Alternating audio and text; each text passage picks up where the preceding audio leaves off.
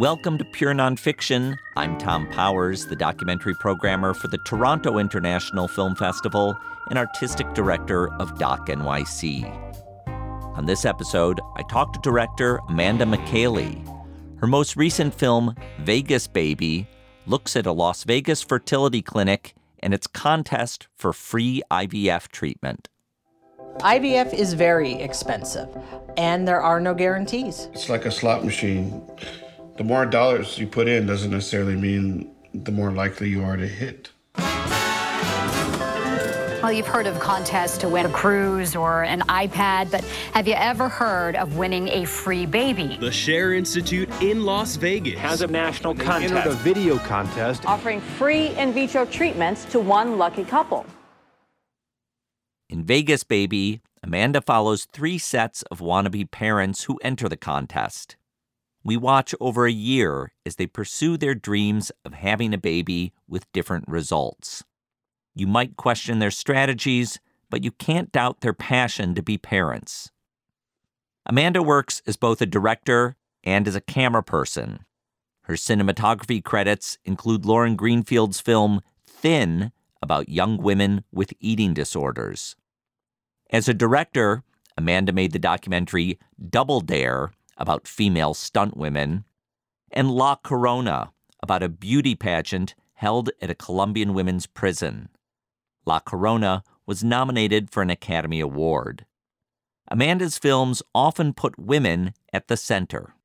Not to say that I'm only interested in women's stories, but it 100% is something that's near and dear to my heart and has been a conscious effort to explore how women navigate a male-dominated world. Amanda came to the story of Vegas Baby from her personal experience that she describes. I sat down with her in New York City last June. She remembers advice she took early in her career from Werner Herzog. I was a student at the Telluride Film Festival student program, so I was probably a sophomore in college. I was making my very first film, Wide-Eyed, and he was a guest at the festival, and there was a panel discussion, and someone raised their hand and said, Mr. Herzog, what's your advice to young filmmakers? Should we go to graduate school or should we learn on the job? And he just did it in his Werner way, kind of thought for a minute and furrowed his brow, and he said, play contact sports. And I thought, oh, here's a man that understands me, because I, at that time and for many years of my life, had sort of a dual life as an athlete and as a filmmaker. I played women's rugby. And so it was a sign from the gods that my life choices were correct, which of course is a joke. But no, it's funny, the sports filmmaking analogy for me is very on point. I do feel like documentaries are a contact sport, and mostly because you hit the ground hard sometimes and it's hard to get back up. And that's one of the things that rugby taught me, is like, if you can just get back on your feet, typically something will happen.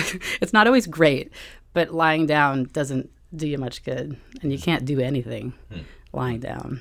In your filmmaking career, besides directing and producing, you also have sometimes been a camera person for other people, and you're a camera person on most of your own filmmaking. Can you talk about your choice of gravitating to the camera? Yeah, I mean, I began in still photography as a young woman. I was the photo editor of my high school newspaper. We had a pretty hardcore newspaper at Newton North High School in the Boston area. Our editor-in-chief or faculty advisor was a chain-smoking New Yorker who used to work at one of the big papers here in Manhattan. So she ran it like a real paper, you know. I mean, she literally was chain smoking in the high school, you know. It was like, that doesn't happen anymore. God bless the 80s, you know. And so it was I really cut my teeth there, and I learned how to navigate my social world with a camera. And that was how I coped with being an awkward teenager. I was able to go into the football locker room. I was able to go into the teacher's lounge. I could go into all these spaces that otherwise I would have gotten my ass kicked or gotten in trouble.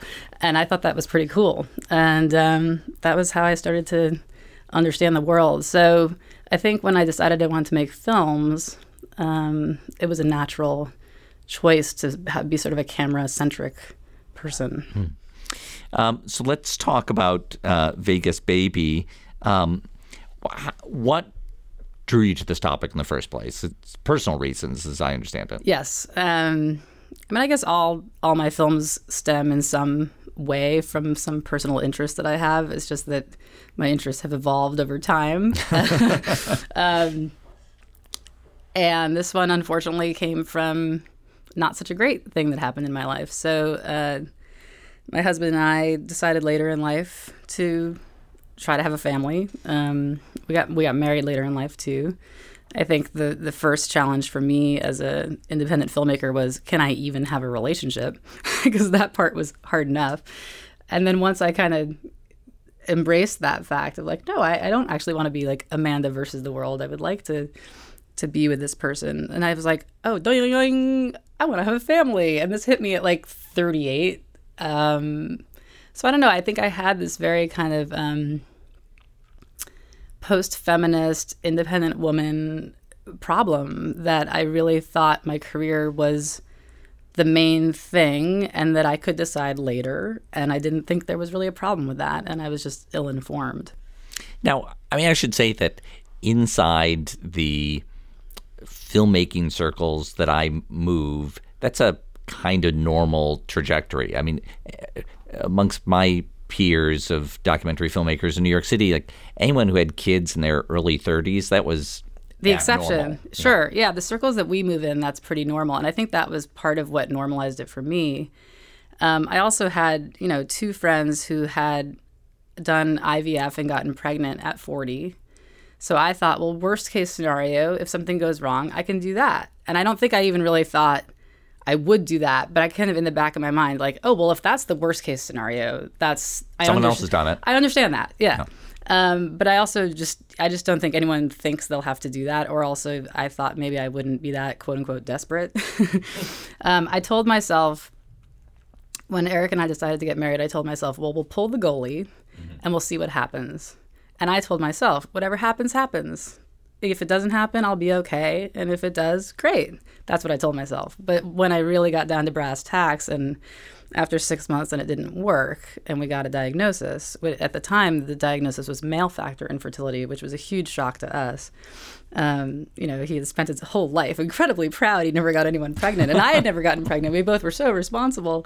And then all of a sudden, come to find we had this sort of medical problem, this incredibly low sperm count that they couldn't explain. And then all of a sudden I was like, oh shit, like it can't happen at all? And they were like, no, this will never, like physiologically, this really can't happen, especially at your age. They were like, you're looking pretty good for your age, but still the only way you guys can get pregnant is through IVF. So that was just a real shocker to us. And so you were going through this personal experience of IVF, and when did that click for you? To become a film? Yeah. It was so we did this round. We emptied our savings account to do this round of IVF, and I thought it would work, and it didn't. It failed miserably. And I sat there just trying to make sense of that, and also just trying to remember what I thought I knew or what information I thought I had, and I just felt so ignorant. And like you say, I certainly other people that I know had gone through this, but no one had ever really talked about it. So I thought, well, this is something that and I thought I hadn't really seen a documentary about this subject matter. So it seemed to me to be kind of ripe for investigation and exploration. But I also was trying to wrap my head around, like, how do you make that cinematic? Or how do you make that, who wants to turn on a movie about infertility? So I was researching financing options for our second round of IVF, which I really thought we would never do. And that's when I came across an article in the New York Times about how clinics were having contests. Do you think you could build your IVF treatment into your budget for a film? Oh, my God. You know what, Tom? That's a brilliant idea. Why didn't I think of that? But anyway, so that's what triggered the idea for the film. I thought, well, this is preposterous and bizarre, but I also kind of get why people would feel that desire to the extent that they would do something so extreme. So let's just lay this out.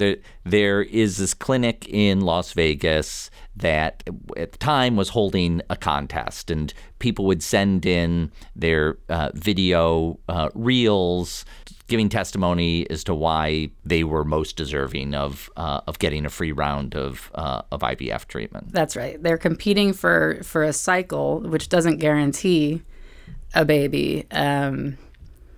And yeah, it's a video contest. So there's something visual. It's also controversial. It's also full of very raw emotions. And I wonder what you were looking for in following these other people. Well, I think on a practical level, I was looking for diversity, because I think even for myself, I had this stereotype of what a infertility patient looked like or what an IVF patient looked like. You know, I pictured overeducated, older, coastal career woman. Mm-hmm.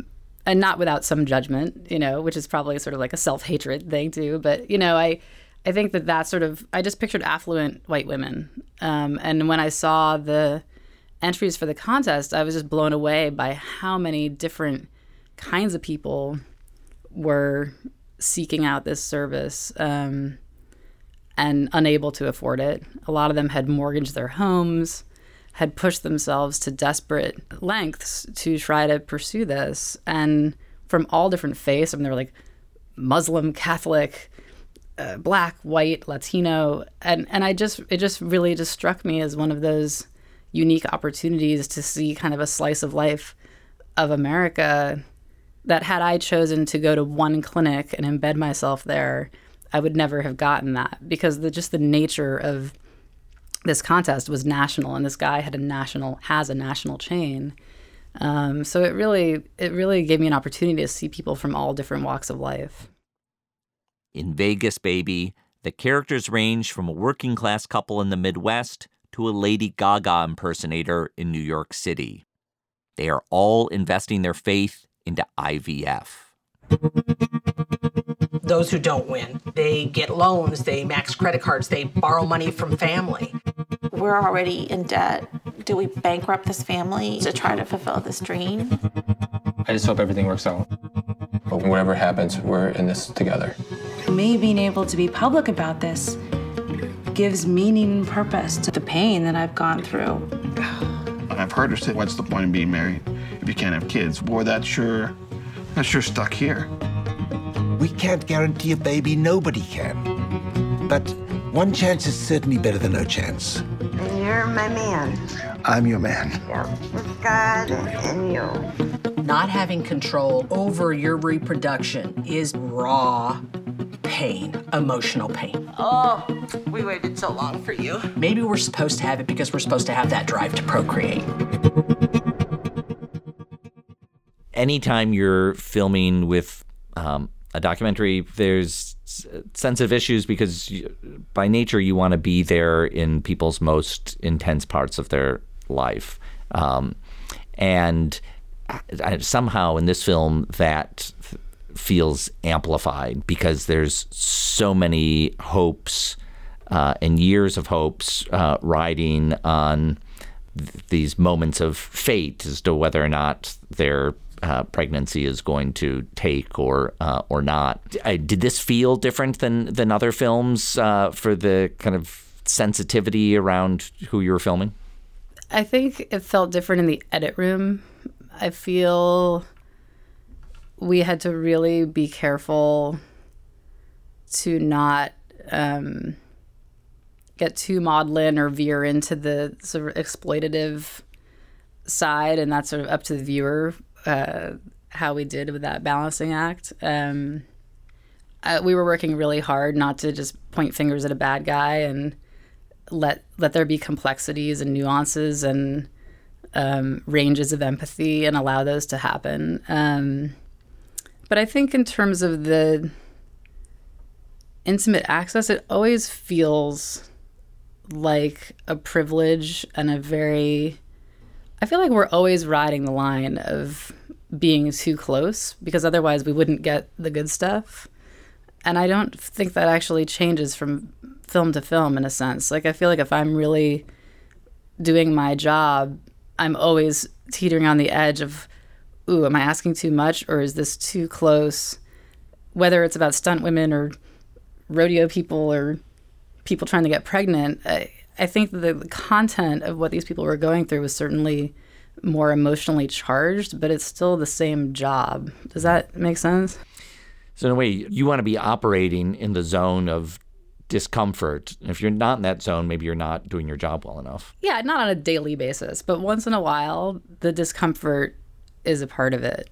And I mean, the important thing for me is just, I really have to remember not to take it personal when people, you know, kick me out or freak out. And certainly on this film, we had some that were more dramatic than others.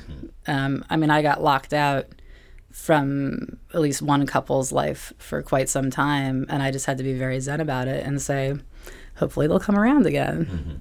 Mm-hmm. And I guess that's what I've gotten better at as I've gotten older, partly just from the challenges of documentary filmmaking, the challenges of what my husband and I have been going through the last 5 years.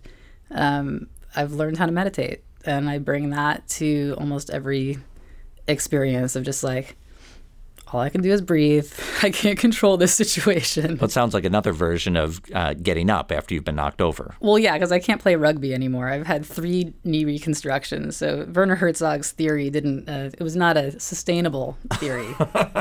So I've replaced contact sports with Buddhist meditation.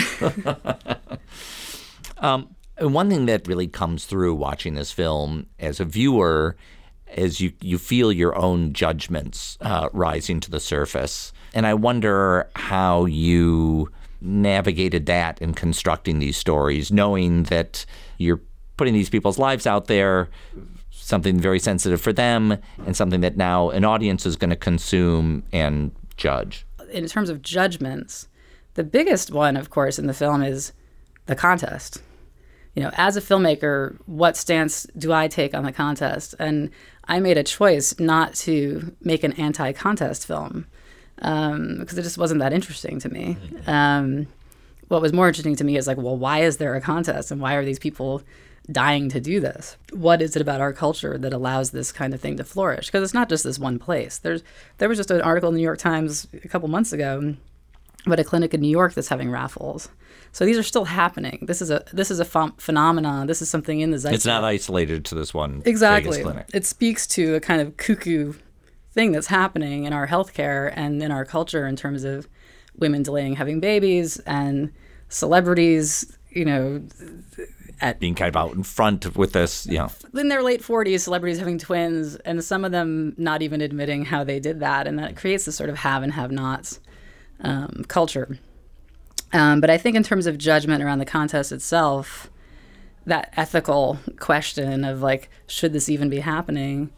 It really reminded me of 2 other films. One was one that I worked on, the very first film I worked on for hire, which was Alison Berg's Witches in Exile. Mm-hmm. And so this was Alison's film, but I was very much a part of the execution. And it was about women who'd been accused of witchcraft in Ghana who were exiled to these witch camps.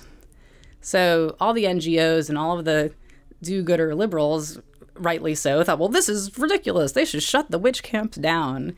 And we flew to Ghana to go to the witch camps and try to understand this. And of course, the logical thing is to think, well, the witch camps are bad. This is a bad thing. Why would you banish a woman to a witch camp? But you get there, boots on the ground, and you realize, oh, it's much more complicated than that. And the witch camps are actually a safe haven for these women. They like it there. They don't want to go home to their home village because they would be stoned to death there.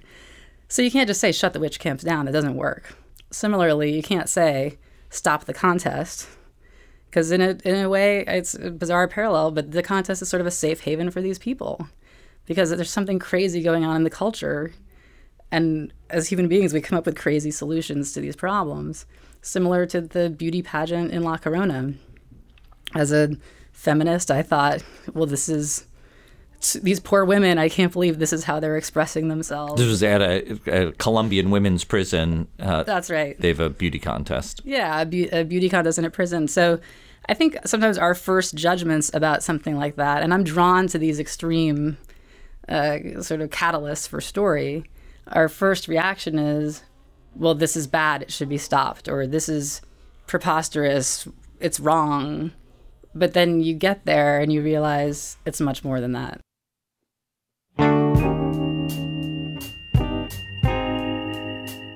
I want to thank Amanda Michaeli for speaking with me. Her film Vegas Baby is now available on Netflix and other platforms. After many years of waiting, she became a parent herself last December. This interview was recorded at the School of Visual Arts in the MFA Social Documentary Program. Thanks to our team, series producer Sarah Modo, sound mixer Tom Micah, and web designer Cross Strategy. Our theme music is composed by Andre Williams, and our executive producer is Rafaela Nehausen. I'm Tom Powers. You can follow me on Twitter at THOMPowers. Pure Nonfiction is distributed by the TIFF Podcast Network. You can read our show notes, learn about live events, and sign up for our newsletter at purenonfiction.net.